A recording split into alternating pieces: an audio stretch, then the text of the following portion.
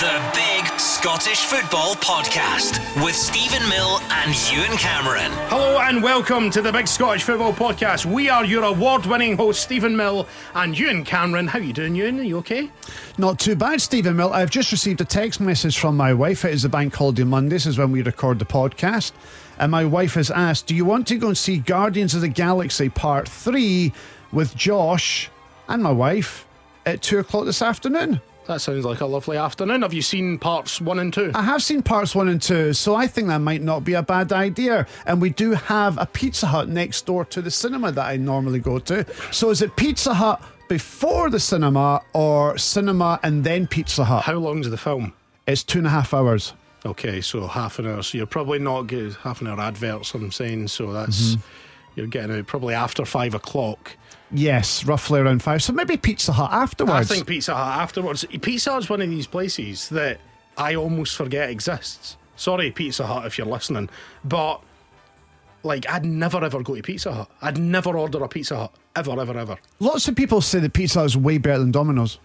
Yeah, but Domino's is obviously much bigger in the UK. But interestingly, in the States, Pizza Hut's still huge. Because it still sponsors producer Chris, you're in your NFL and stuff. Pizza Hut's still everywhere in terms of adverts and stuff like that. Like, that's the big one. So they're the big brand then. But yes. Domino's seem to be everywhere. So yeah, I might just go and see Guardians of the Galaxy Part 3, go and get myself a wee Pizza Hut and enjoy the movie with my son and wife a little later. So sorry, yes, it's nice to be here, Stephen. Hello to you. Yep. Yes, we are award-winning presenters. Yes, we are. Because we picked up 2 awards in London at the Radio Oscars last week. Yes, we did, yes. And that was a lovely evening. It was, yes, of what I can remember of it, yes. You were smashed. Yes, I was. There were 32 awards to be handed out, and by award 21, Stephen Mill couldn't speak. I was sat next to him in the auditorium in the Theatre Royal in London on Drury Lane. And at the start of the night, we had talked about if we do happen to win, what are we going to say? By award 21, Stephen said to me, you're going to have to speak because I can't.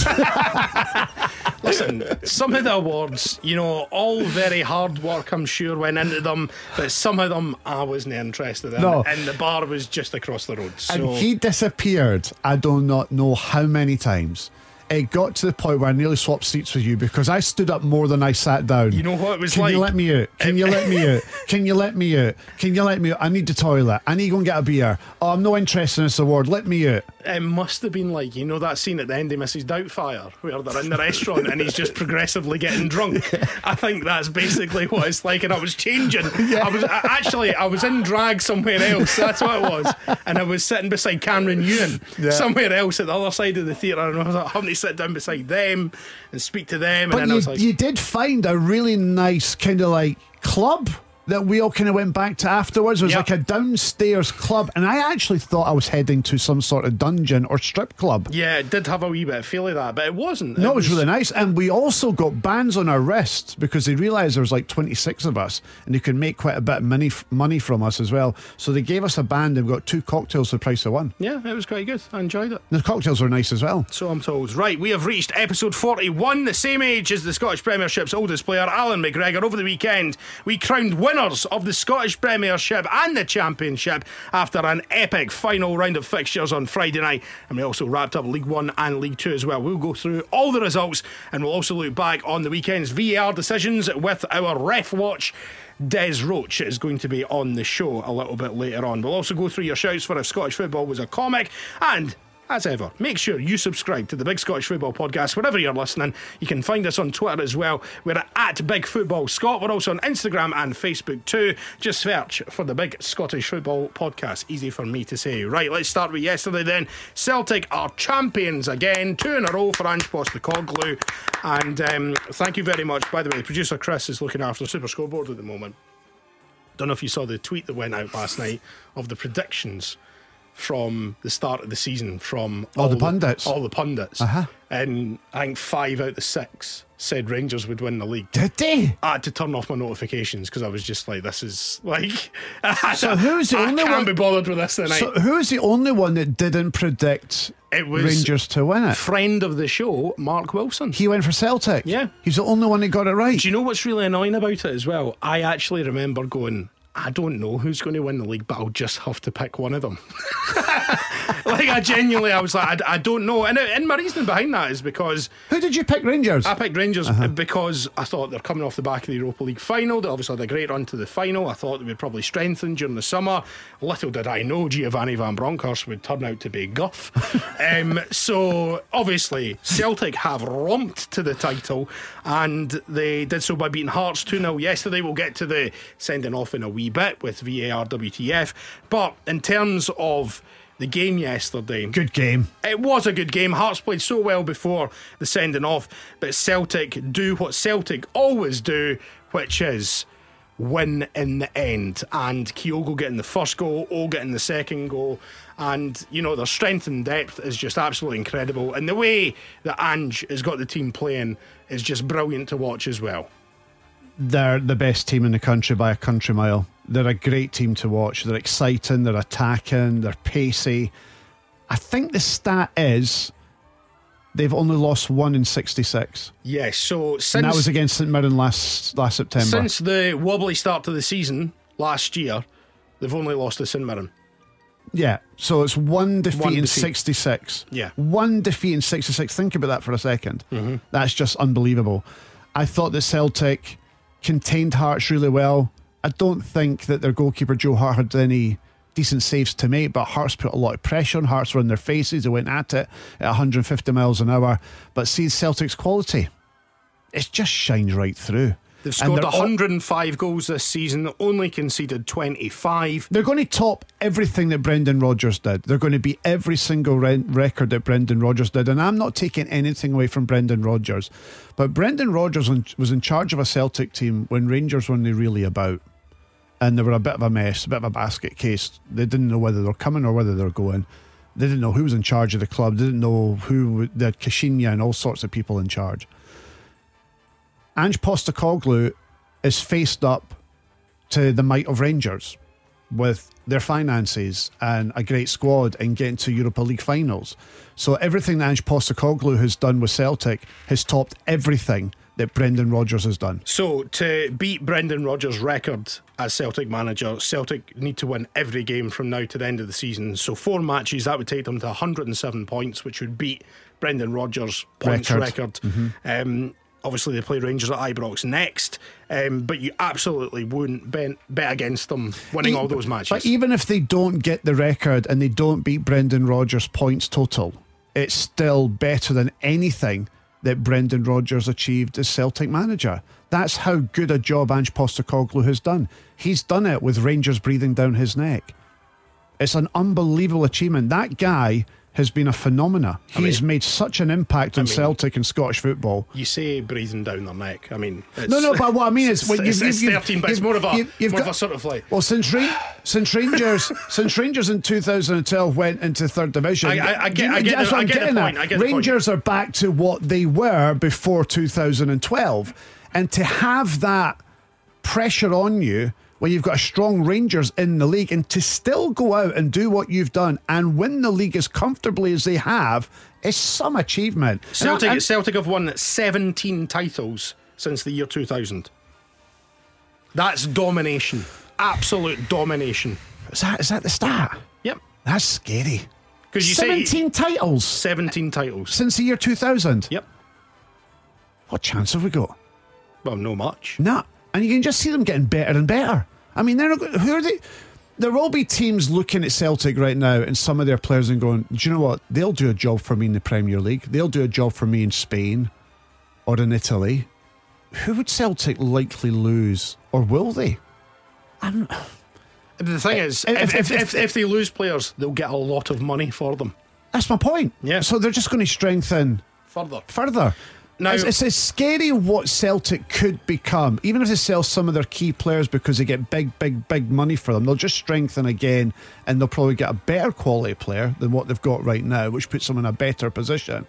So as it stands right now, Celtic, if they don't sell anybody but they strengthen that squad, are already going to be a formidable opponent next season. And you look at the mess that Rangers are in right now, and we'll get to that in just a second, you would already be looking to put your mortgage on Celtic winning the league next year. Well, I think you have to. That's what I'm saying. That's how strong a position they're in just now. Yeah, and like obviously there'll be chat about Postecoglou leaving in the summer to go down south, probably. I do think he's that elite level manager. I do think he's very, very good, but I think Ange Postecoglou will be at Celtic for at least another year, if not many years into the future. Deserve to win the title. They're going to win the treble. Phenomenal. Well done to Celtic. But then you look at Rangers. They've drawn 4 and lost 4. Now, if they were to win their 4 remaining games, they would finish on 94 points. And then you look at a team that's sitting in third. They've lost 15. The gap between the top 2 and the rest has got bigger this season than it's ever been. And then that's not looking good going into next season. No, it's not. Because Rangers are going to invest in the summer and probably pull further away from Aberdeen and Hearts and Hibs. And again, Celtic will be in such a strong position going into next season, and they'll strengthen further. They have to be favourites for the title next season, which is what I'll be saying in the pundits prediction video next in the summer.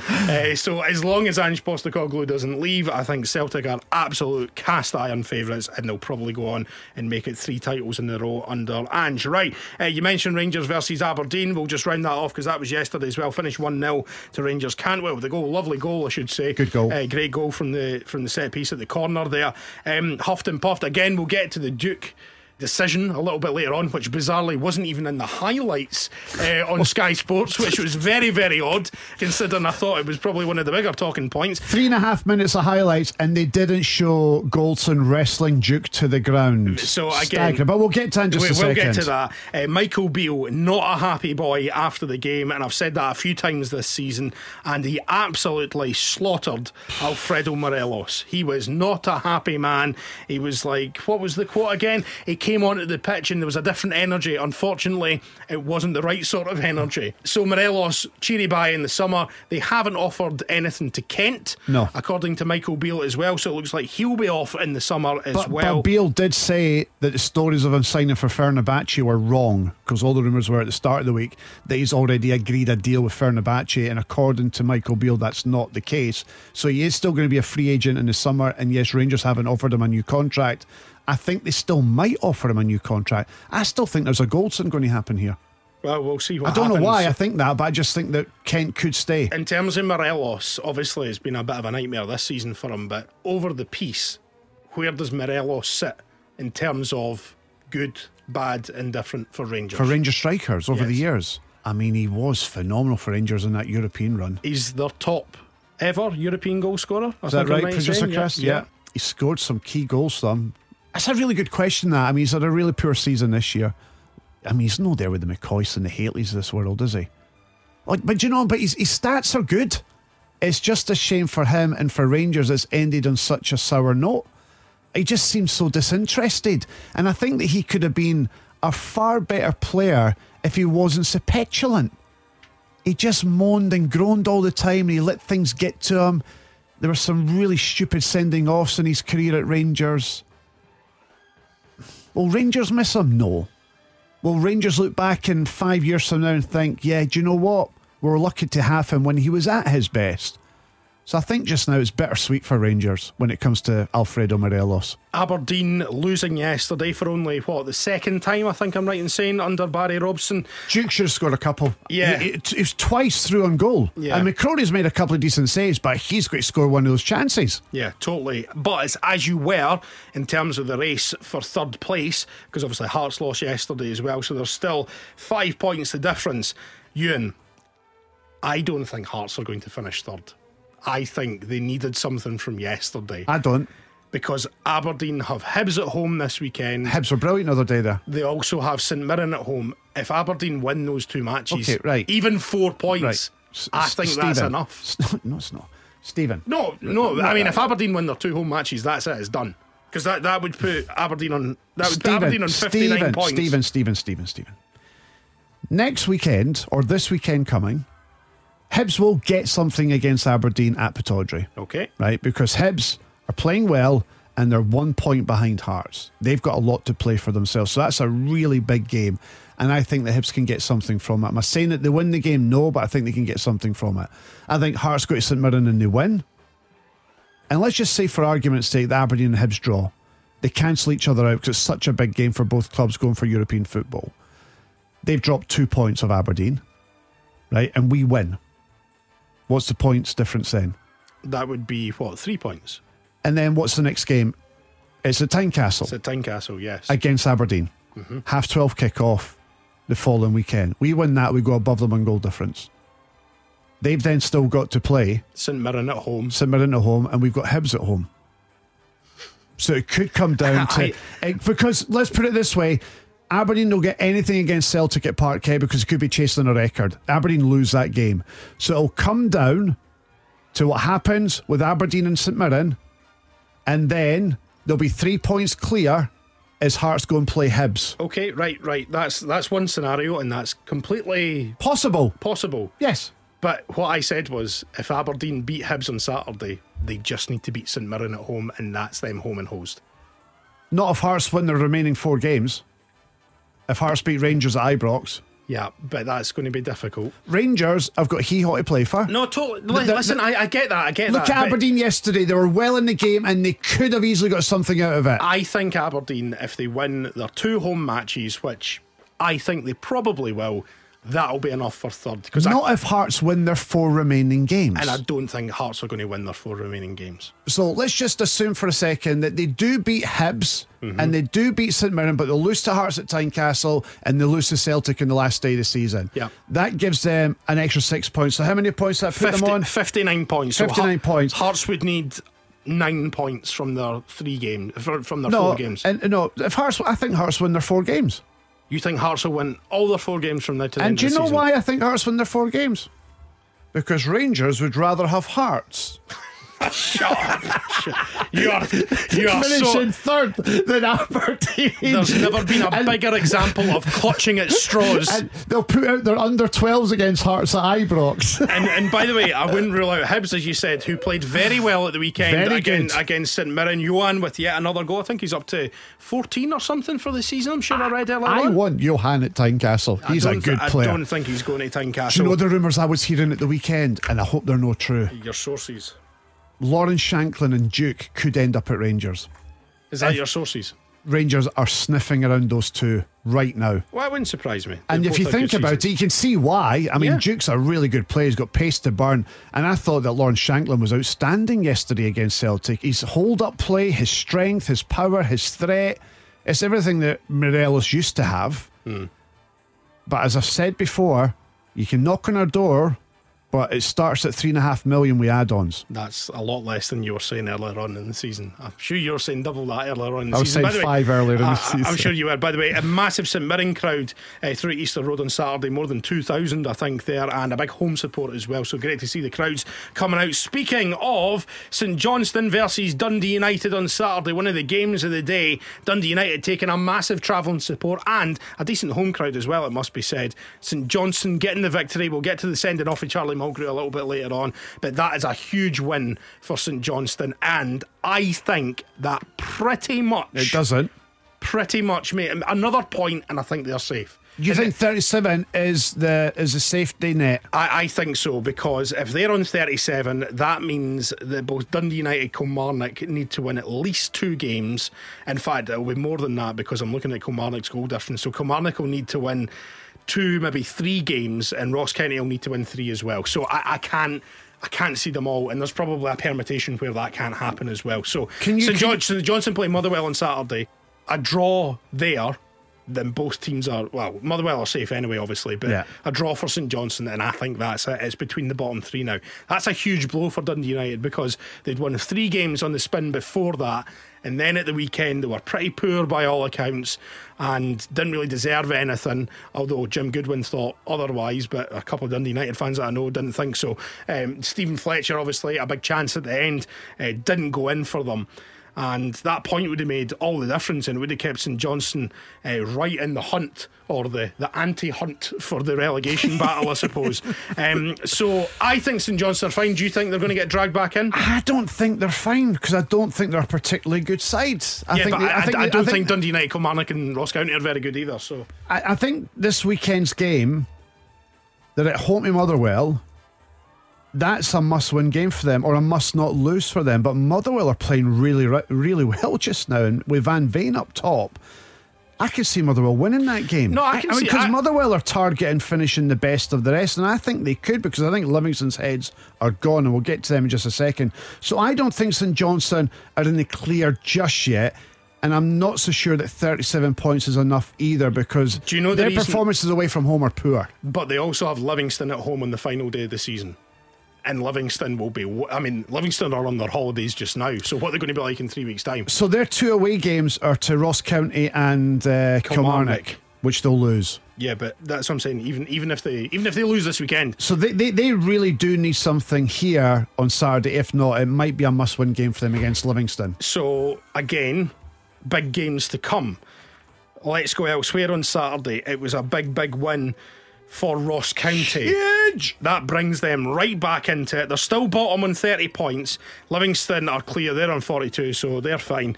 But Ross County on 30 points, Kilmarnock on 31, Dundee United on 31. Ross County needed to win on Saturday, and that's exactly what they did. Ross County this coming weekend, it's probably the game of the day. Dundee United versus Ross County at Tannadice. That is enormous. I know Dundee United have cut the ticket prices as well to try and get more punters in and sell it out, basically. So it's going to be a big crowd at Tannadice. That is the game of the day. That's a must win for Dundee United. When you're at home and you're fighting for your life, you have to win your home games. So if Dundee United win that, they will go 4 points clear of Ross County. Because Kilmarnock are at home to Livingston, who, as we've said, have completely chucked it by the looks of it.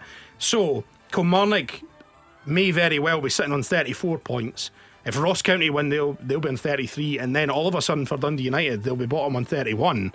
To be honest with you, I think Dundee United and Kilmarnock win at the weekend, which puts them on 34, and that brings St Johnstone back into it for that playoff position.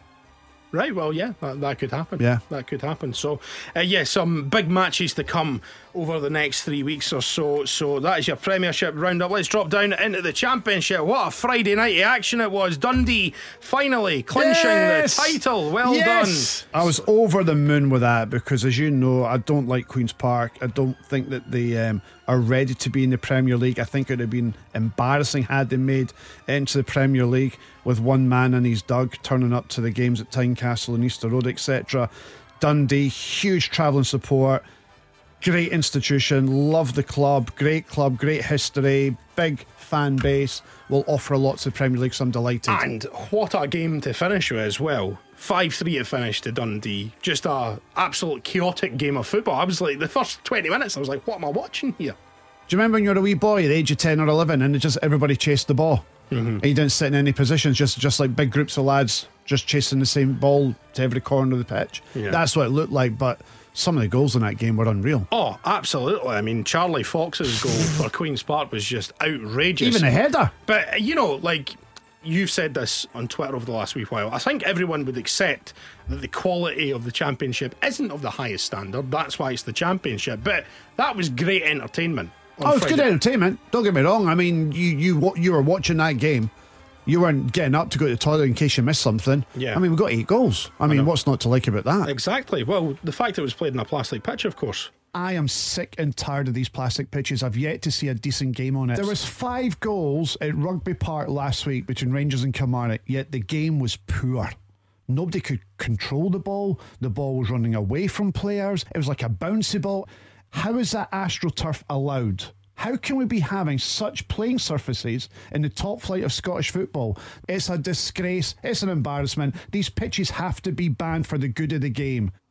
So just remind me, was the game on Friday night played in a plastic pitch? Was it? Yes. Yeah, it was. And you just described it as great entertainment there. It was good entertainment. It was good entertainment, yeah. Now, obviously, as I've just said, the quality isn't great. You just cited there a Rangers versus Kilmarnock game, so obviously Rangers have better players than Queen's Park and Dundee, and You know, you were saying, they couldn't control it on the pitch. So, just to clarify, is it the pitch's fault or is it the players' fault?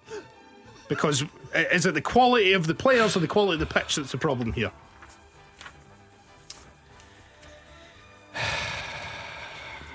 What do you want me to say? Why do you do I don't every know. single week? I just like pointing out inconsistencies in your argument. There isn't an inconsistency. I don't like classic pitches. Well, answer my question then. So you said there the quality of the pitch was to blame for Kilmarnock versus Rangers. You just said it was like schoolboys playing and the quality of the championship isn't very good. For them to serve up a 8-goal thriller like that, is it the pitch or is it the players? Well, are we sure here? We need an answer here.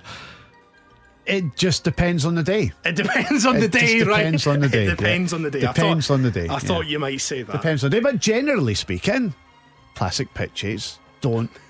No, you don't said regularly offer up a good game. No. Listen, I am sick and tired of these plastic pitches. I've yet to see a decent game on it. You've yet to see a decent game on it. I saw one at the weekend. Right, great. Well, at least you've admitted that. There we are then. That's fine. And congratulations to Dundee as well, who will be playing Premiership football next season. Will they have a Dundee derby? I guess we'll find out over the next 2 to 3 weeks. Queen's Park, unbelievably, have been top or second for pretty much the entire season, and they end up dropping down to third place. They'll be taking on Partick Thistle in the playoffs. Partick Thistle, who drew with the Wraith Rovers on Friday night, that was enough to confirm them in the playoffs.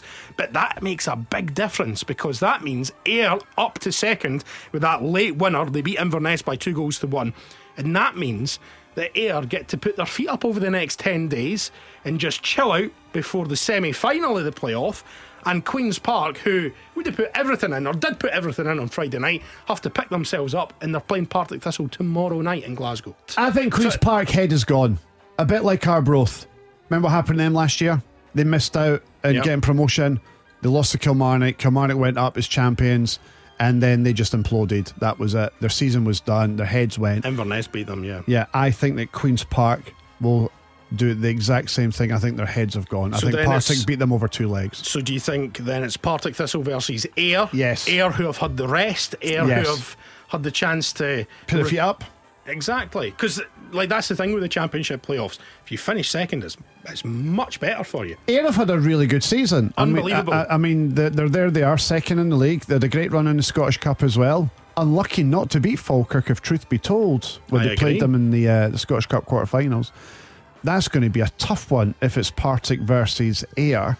I'd probably go with Partick, because going into the game that they played at the weekend, they'd been on a decent run and they've been playing much better of late, and they've got themselves into the playoffs. So I think that Partick Thistle, who have made a late surge, will ultimately face whoever finishes 11th in the Premier League. On the other hand, if Ayr United go through to the final and it's Kilmarnock who finish 11th, then we could have a wee Ayrshire derby. That would be good. For who's going to be in the Premiership next season. So good luck to everyone. Obviously unlucky for Morton, who miss out, unfortunately for them, despite beating Cove with 10 men as well.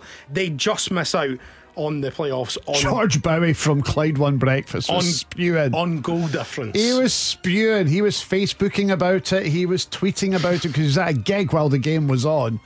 And yeah, to lose in that manner isn't very nice. Inverness also missing out in the playoffs, but they do have the Scottish Cup final to look forward to, which is on the 3rd of June against Celtic. 5:30 kickoff.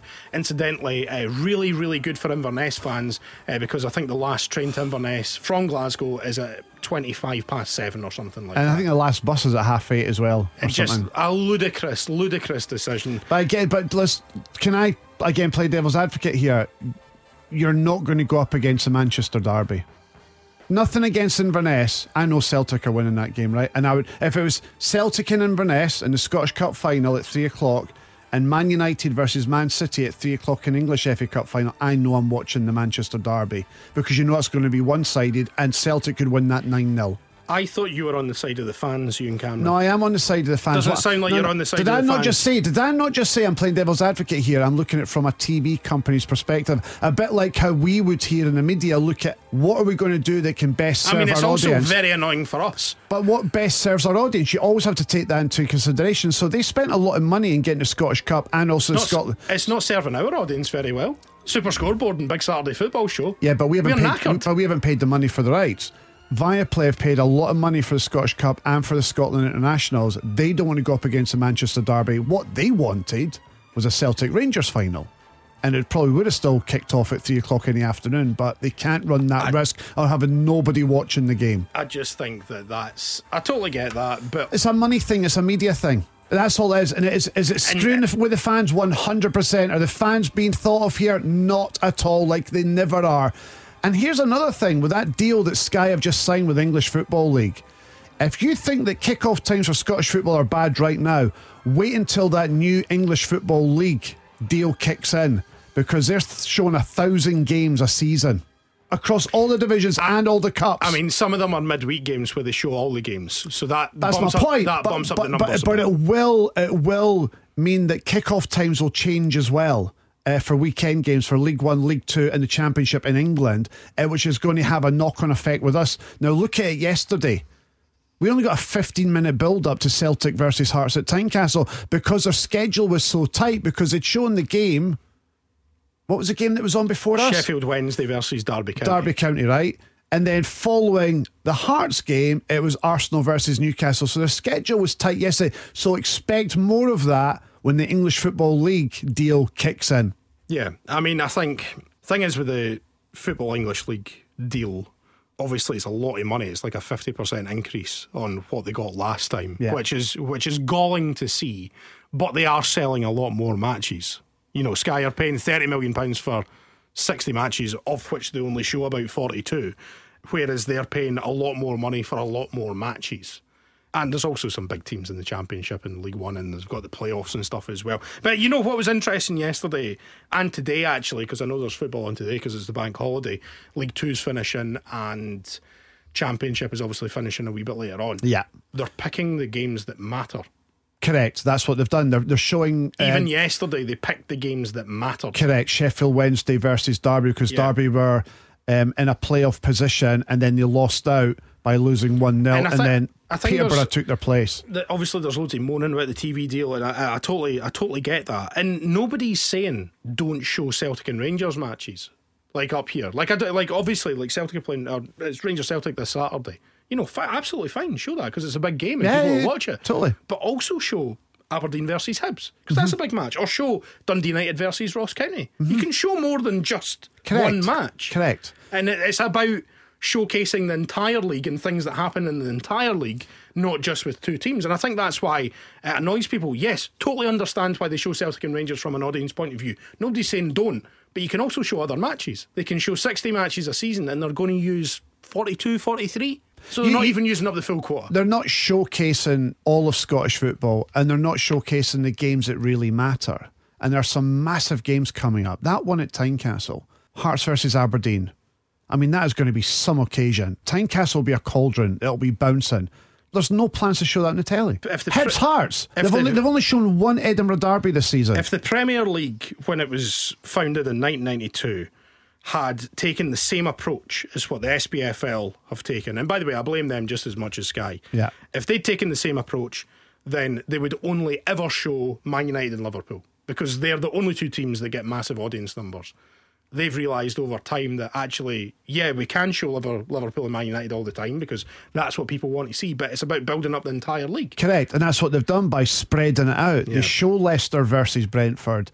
Do you know what I mean? They show those sorts of games, Nottingham Forest versus Leeds or whatever. And that's the thing. Then the problem here in Scotland is that we're not getting to see all of Scottish football and the games that matter. And part of that is the SPFL's problem, because they've got the rule about only showing 4 games per stadium, which is ludicrous, and that's enforced by them, not Sky. So there's a lot of blame to be shared around there. Anyway, back to the Championship very quickly. Arbroath safe for another season. Well done, Dick Campbell. Well thought that was going to happen. Hamilton are in the relegation playoff. They will be taking on Alloa next, and 2 legs against them. And then obviously it's Falkirk versus Airdrie. We'll get to that in a wee second. But Cove Rangers are down. And interestingly, I think when Paul Hartley took over, he was something like 11 points clear from relegation. 11 points clear of relegation, and he's actually taken them down. They have been woeful over the last wee while. So they will be playing League One football next season. Who else will be in League One? Because Falkirk obviously confirmed in second place. They play Airdrie, who won on Saturday. They won 4-1. Falkirk won 3-1 against Peterhead. Peterhead already relegated. So Falkirk versus Airdrie. First leg at Airdrie, second leg at Falkirk Stadium on Saturday. Who's winning that one, Ewan? Falkirk, just. Alloa versus Hamilton. Hamilton will win that over 2 legs. You think Hamilton? Yeah, will win Hamilton. So I think it's Hamilton Falkirk in the final. Okie dokie. Right, that's fine then. Dunfermline obviously up as champions. And I want Falkirk up because a Falkirk Dunfermline battle in the championship will be good for that league. I don't want them up because it'll be funny. Oh no, it would be great though. I mean, look at the crowds you've had at the Falkirk Stadium and at East End Park. That versus Falkirk having another year in League One, quite funny. But it's good for Scottish football. And then what way? How's it good for Montrose? How's it good for Celtic? It's good for the championship. The bigger the club, the bigger the fan base, the more interest there is in that league. So if you have Falkirk and Dunfermline in the championship, it would be brilliant. But also, same reason why I want Dundee in the Premier League, because of Dundee United. You have to understand the funny element of it. And that's what I'm going down. So hopefully, Mon Airdrie. Elsewhere, Queen of the South rounding off their season with another win, 4-1 against Celtic Hearts. Celtic Hearts obviously looking for, well, they're not looking for a new manager. They've already appointed Michael Tudster, but John Potter is leaving. That was his final match on Saturday. And Clyde in the relegation playoff. They've had a pretty miserable season, only winning 5 matches. They will be taking on East Fife in the playoffs. First leg Tuesday night at East Fife. You said Albion Rovers were either... No, I'm going to give you credit here. You said Albion Rovers were either going to win the league or finish bottom of the league. And what happened to them? They finished bottom of the league. Well, that was right. And are they going to stay up against Spartans? No, no. Okay. Yes. Yes? No. No? Probably no. Okay, right. Well, we'll find out in a few weeks, okay? La gente está muy loca. What the fuck? Lots of big incidents to talk about over the weekend, and to go through them, we have former Grade 1 referee Des Roache. How you doing, Des? You okay? I'm very good, gentlemen. Hope you guys are well too. Yeah, absolutely. And let's start with the big one yesterday at Tynecastle then. So everybody has been talking about this. Alex Cochrane, red card for taking down Maeda when he was through on goal. Initially given as a yellow and then changed to a straight red card with VAR. Now, it was Nick Walsh who was the referee. Willie Collum was VAR. Des Roache, though, what do you think? Well, first of all, I thought up until that moment Nick was having a fantastic game. I think Hearts were fantastic in the first. They were certainly in control. There was a lot of good, strong, robust challenges going in, which was great to see. And it was a spectacle. But that's not to get away from the vital decision. In my opinion, and I know it's divided opinion, I was happy with the initial yellow card. And I think all the Celtic players were happy with the initial yellow card. But for me, is where they say it's denying an obvious goal scoring opportunity. In that moment where Nick had a decent enough angle on it, it's his interpretation, it's his decision, it's an opinion piece. So his opinion at that moment in time, which in my opinion was correct, to deny an obvious goal scoring opportunity, you've got to be in control of the ball. Maeda, we all know he's like Speedy Gonzalez, but the ball had bounced in the air, so he still had to get the ball back under control to have the obvious goal scoring opportunity. If he did have that, yeah, no problem with it. But I think there's enough dubiety in there to stick by Nick's own decision. I don't think it's a clear and obvious error for denying an obvious goal scoring opportunity. And we've said it before, have the courage of convictions, go across there and say, no, do you know what? I'm happy with it. And I don't think anybody would have complained, not one person on that park or in the stadium. And do you know what's interesting, Des? You mentioned that. I think of examples of that happening this season. People going across to the screen, having the courage of their convictions not to be influenced by VAR and think, no, I was on the field, I saw it with my own eyes. Willie Collum was one of those people who's actually done that this season, and he was the VAR on Saturday as well. So why did Nick Walsh bottle it? He's obviously taking the advice. Now, listen, and this is split a lot of my refereeing colleagues. Some are yes, some are no. Only Nick can answer that. Des, try and put yourself in Nick's position, right? So you're on the field of play, you see the incident live, you're in a good position, and you think that it's a yellow card. You're then standing there and you get a signal from VAR to say, do you know what? I think that might be a red card. As soon as you hear that in your ear, does that not put a doubt in your head that you may have got that wrong? And that is why Nick Walsh has been swayed, because he's had that doubt put inside his head. And you're telling me that you wouldn't change your mind, but you're not Nick Walsh. You're not there in the field of play with 18,000 fans breathing down your neck, and you've got Willie Collum, who's been there, done it, and got the T-shirt, telling you that you've got it wrong. I think you would have buckled as well, probably. But no, absolutely not. Listen, I make mistakes. Players make mistakes. You guys make mistakes every day. I mean, I listen to you, so Very good, Des. Very good. Des, you're telling me that you wouldn't buckle, but that's easy for you to say, sitting there holding the phone to your ear, discussing it with us. Now, I'm not defending Nick Walsh for overturning his decision, but I can understand, once you've had that doubt put in your head by Willie Collum, who is an experienced official, it's very hard to go against, is it not? My problem with it is, why has Willie Collum got involved? That's my biggest issue.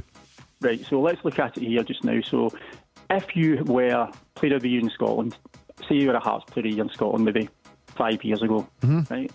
You've now got a young guy who's come through the ranks at Hearts, who's setting the place on fire, who's probably been your player of the year for the last 2 years.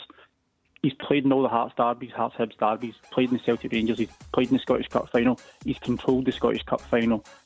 You tell me that you're not confident in your own ability, that you can turn around and say, yeah, you're a more experienced guy. Wait a minute, I'm the man in form, so I'm quite happy what I'm doing here. And that's where I would like Nick, what I would like Nick to have done. It's where if it was me in that position, I would say, I've got the feel for the game. I know the tempo of the game. I've been controlling it really, really well. Do you think that Nick Walsh this morning will be regretting not standing by his decision? I think he possibly could. Yeah, I think he possibly could. And here's my other question to you. Why has Willie Collum got involved there? There was nothing really for him to get involved with, because for me, as you say, it wasn't a clear and obvious error. Nick Walsh has got a great sight of the incident, yet he's got himself involved. I don't get why he did. It's like the Willie Collum show all over again. If it was clear and obvious, and Maeda's got the ball under control, and the Hearts defender, all right, he's clipped him, but Maeda's about to have a shot or put it across, then that's clear and obvious, and that's where I would be saying to Nick, go and have a wee look at that there. But it's Nick's opinion piece at that moment in time. In my opinion, Nick's opinion was correct, and he controlled the situation.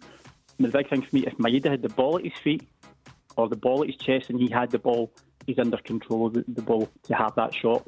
But he still had to get to the ball, get it down. The ball's spinning, and it's spinning towards Rolls, who's running in. You know what's interesting as well, though? I was actually out when that incident occurred in the game, because I was like, this is going to be 0-0 at half-time. I'll just nip out to the shops and get a couple of things. So I was listening to it on the radio, and every single pundit, even Pat Bonner on the BBC, was like, this is an absolute nonsense decision. And I've never seen such unanimous... Within the pundits, aye. Yeah, within, like, even Chris Sutton, you know, people who... Stan Petrov, Andy Walker, like, James McFadden. All these people. And that isn't necessarily mean that it's the right decision, but it gives you a good indication that a mistake has been made here, surely does.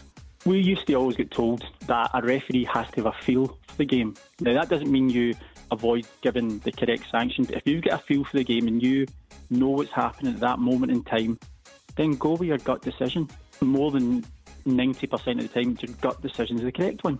100%. And just to round this one off as well, what I would say, seeing a still image, which is what Willie Collum went back and looked at, what Nick Walsh would have went back and looked at, you can sort of see where he's like, well, that could be a goal-scoring opportunity. So from a still image, I can totally see why it's been given as a red card. But if you actually watch it in full time, and as Nick Walsh did, it's just not a red card. So, very quickly as well, do you think Hearts will appeal this, Des? And do you think they've got any chance of winning that appeal? I don't think they will, because we've seen a precedent over the last couple of weeks. The Graham Shinnie one, I think the only one they've overturned is Jago recently, isn't it? Yeah. So you don't think Hearts will win the appeal then if they take it to the SFA? Given watching the verdict this morning and the next referee giving an opinion on it from an SFA perspective. What chance have we got? That's unbelievable. So Cochrane's going to miss the next game because of a stupid wrong decision. Unbelievable. Let's run through a couple other ones very quickly. Ross County versus Livingston. Guthrie elbow initially given as a yellow. VAR upgraded it to a red card. Were you happy with that one, Des? For me, that's where VAR worked, because what David Dickinson gave there was his opinion. The difference is this was factual because the elbow did make contact with it. Whoa. See, I watched that one over and over and over again. Were you meant to put your arms when you're jumping for a header? But surely he's endangering an opponent. But you have to. But you see it in every single game. Do you think he intentionally means to elbow him? I don't think he does. I don't think he intended to elbow him. I think you've seen the boy's face. But where's his elbow landed? He's playing in a clearly dangerous manner that endangers the safety of an opponent. So with the Nick Walsh one, it's an opinion, and we've split opinion here, or we've agreed, but we've split opinion with the rest of the country. But the Ross County one in Dundee United, that's a factual decision. If factually makes contact in a dangerous manner with an elbow, it could potentially have caused somebody a serious injury. And very quickly, before we get to the Rangers incident, St Johnstone, Dundee United, Charlie Mulgrew sent off, straight red card. Our reporter Steve Cowan on the Big Saturday Football Show was there at McDermott Park. He thought it was a red card. He got it wrong all day long. What does Des Roache think? I think it was certainly a yellow. I think Charlie's been very cute in lifting his leg. I still thought Halbert had quite a bit to do. What I thought was worse was I thought that the St Johnstone's player reaction to running to the referee, pointing at the card. Yeah. I think that's probably the most likely one. If it's going to be upheld this weekend, that's the one that would be overturned. The one that I really want to get your thoughts on, though, is Rangers versus Aberdeen.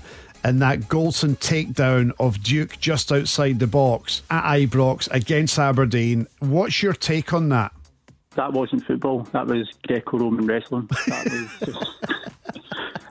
Did Goldson actually touch the ball or look at the ball at any point? No. And you actually see him, he turns him round and then throws him to the ground. And what I think he has, Duke just got up and walked away.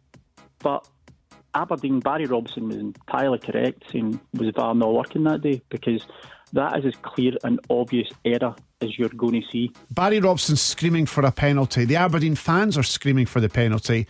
Does Des Roache, former Grade 1 referee, think it's a penalty? 100%.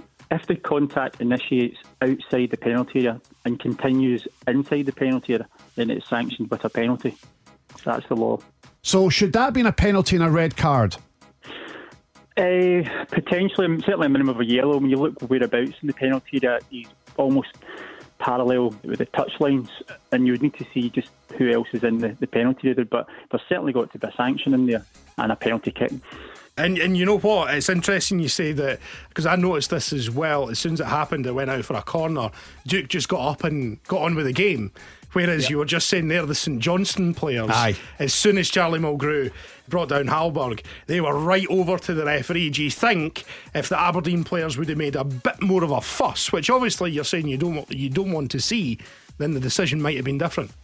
It would have certainly put pressure on John Beaton, and that may have then triggered a reaction from VAR to have another look at it. But I think they've got away with it because nobody's looked at it, nobody's made a fuss, and VAR has played it. But these are the issues we're having this year. When are they getting involved and when they're not getting involved? There has to be a clear line in the sand and saying this is what's there. But we've all been in agreement that it's been thrown in far too early, unprepared, and we are getting teething trouble still at late stage. Des, you've mentioned it a few times, so let me take you back to Parkhead when Morelos scores that goal. VAR doesn't get involved because they don't think it's a clear and obvious error. Yesterday, VAR does get involved because they think it's a clear and obvious error at Tynecastle. And then you go to Ibrox, you think it's a clear and obvious error, but VAR doesn't get involved. I am so confused. I rest my case. I mean, for me, all three incidents could be deemed clear and obvious error, but only one referee gets involved, and that's Willie Collum, out the three incidents. What referee did we talk about more in Scotland than anyone else? Right, we'll leave it there. Thanks for talking to us, Des. Listen, thanks for joining us, Des. We'll speak to you again soon, mate, okay? Catch you later. Aye, cheers, Des. Well done, the pals. Aye, well, amazing. Right, cheers, Des. Cheers, thanks mate. very much. Cheers, bye-bye. The Big Scottish Football Podcast with Stephen Mill and Ewan Cameron. Thank you to Des Roache. He'll be back when there's more controversial decisions to discuss, which will be probably next week. So I got the impression he's not the biggest fan of Willie Collum. yeah, I got that impression as well. Wonder what happened there. Yeah, we'll ask him. Next time. Yeah. So, we've been taking your shouts for if Scottish football was a comic. Big thanks to all your suggestions on Twitter this week. You can always give us a follow on @BigFootballScott. Oh, hold on a wee second. Why did we do a comic when it's Eurovision week? Because we're doing Eurovision next week. Oh, we should have done it this week. Why? Eurovision's on Saturday. No, but then we can get Eurovision after it. That makes sense. Why are we Scottish- doing comics? Because some comic thing. Right. Was it not Comic-Con? Oh, where was I? It was in Edinburgh. It was Comic Con on Saturday. When yeah. I was walking through Edinburgh, I saw all these people dressed up as Batman and Wonder Woman and everything. I didn't know. No, the Batmanmobile was outside the St James The Quarter. Batmanmobile, as it's famously called. Yes. The Batmanmobile. Not the Batmobile, no. It was. But Batman uses that mobile. He does. That's Batman's car. Batman's car. It was outside. Hello? But which movie was it from? Batman. Yeah, I know, but there's different types of Batman cars. Which specific movie was that car in? I've got no idea. Are you a Batman fan? Do you watch Batman? I've seen the Batman films, yeah. But then you should recognise where that car came from. I can't remember what one it is. You got a picture of it? Producer Chris, can you get a picture of the Batmanmobile? Because he's sweating here. Why are you sweating? It's roasting in this studio. Is it? I'm sweating. So we're going to get a picture of the Batman. Can I go through some of these answers before I drop dead here? What are we doing again? If Scottish football were a comic. Yeah, do that. Alexander Wilson says Sean Dennis the Menace. That's not bad. Alan Till says David Van Zantman. Oh, Ant-Man. By the way, he's one of the worst Marvel comic heroes. We've been through this. Wee Fat Bobo Baldy. Wee Fat Bob O'Baldy. Was that someone in the Beano or something? Yeah, it was, yeah. Tricky Dicky Campbell. Tricky Dicky, yeah. Amy Ironsman. Dr. Doonhamers. Hamers. Who's Doonhamers? That's Queen of the South nickname. Doonhamers. But what's the comic book character? Dr. Doom. Oh, Dr. Doom. Yeah. Got you. Andy King says Marvel Bartley. Marvel, yeah. And Andy Marshall says Curtis Spider-Man. Yeah. Not bad. East End Tales podcast. Everyone's favourite ex-SPFL chief, Roger the Dodger Mitchell. Falkirk would simply be known as the Gas Street Kids. Well done. Kenny Burgess says Bino Gattuso. Say again. Bino Gattuso. Graham McLean says Dick Advocat Woman. Advocate woman. Catwoman. Oh, Catwoman, that's good. John McCormack, Cowden Bino. Cowden, yeah. The Fantastic Forfer. The Fantastic Four. Yeah. That's good. Johnny Mack says Graham Shinny the Mix. Minnie the Minx. Yep. Fraser Fivey the Terrible. Who's Ivy the Terrible? I think another Beano one. Oh, okay. King Kolak says Kevin Van Bino. A lot of Beanos here. A lot of Beanos. By the way, we've got to mention Motherwell on Saturday against Kilmarnock. Kevin Van Veen's goal, the touch for the second goal, was absolutely outstanding. Bergkamp-esque. It was orgasmic. It was. Scott Hasty says Barry Banana Man. Barry Bannon. Yep. Barry Bannon. Stuart McGuinness says Killytopia. Who's that? So Killytopia is a cyberpunk graphic novel set in futuristic Japan. So Stuart McGuinness loves his Anime, yeah. Scott Pittman versus the World, Guardians of the Galaxy, and the Brunei. The Brunei. Ross 1874, Roy of the Wraith Rovers, and the Bean O. Bino. Oh, Celtic player scored yesterday. And finally, Mark Gavin says Alfredo Morelos would be in the Incredible Sulk. Yes, he would be. So who's your winner there? I do like the Advocate one. Okay. Was it Dick Advocate woman? Dick Advocate Woman. Well Like done that. to Graham McLean. Well done to you. Did you find a picture of the Batmobile? So, next week, it's quite simple. If Scottish football was Eurovision. I suggested that. Well, I think it's not a great... I mean, it's not an outlandish suggestion given it's this weekend. So, if Scottish football were Eurovision, get your shouts on Big Football There Scott. it is there, you fucking idiot. We could have... How did you not find that? Show me. Right, so name the movie. That's the one with Michael Keaton in it. Is it Batman? Or the Batman? That's brilliant. Yeah, that's what I said. When you first asked me... He knows his Batmobiles. When you first asked me, Well done. I said Batman, and that's the one it was in. Well done. The one with Jack Nicholson. Right, okay. If Scottish football were Eurovision, Get your shouts in at Big Football Scott. So here are some of producer Chrissy's shouts. Liel Abada. Liel Abada.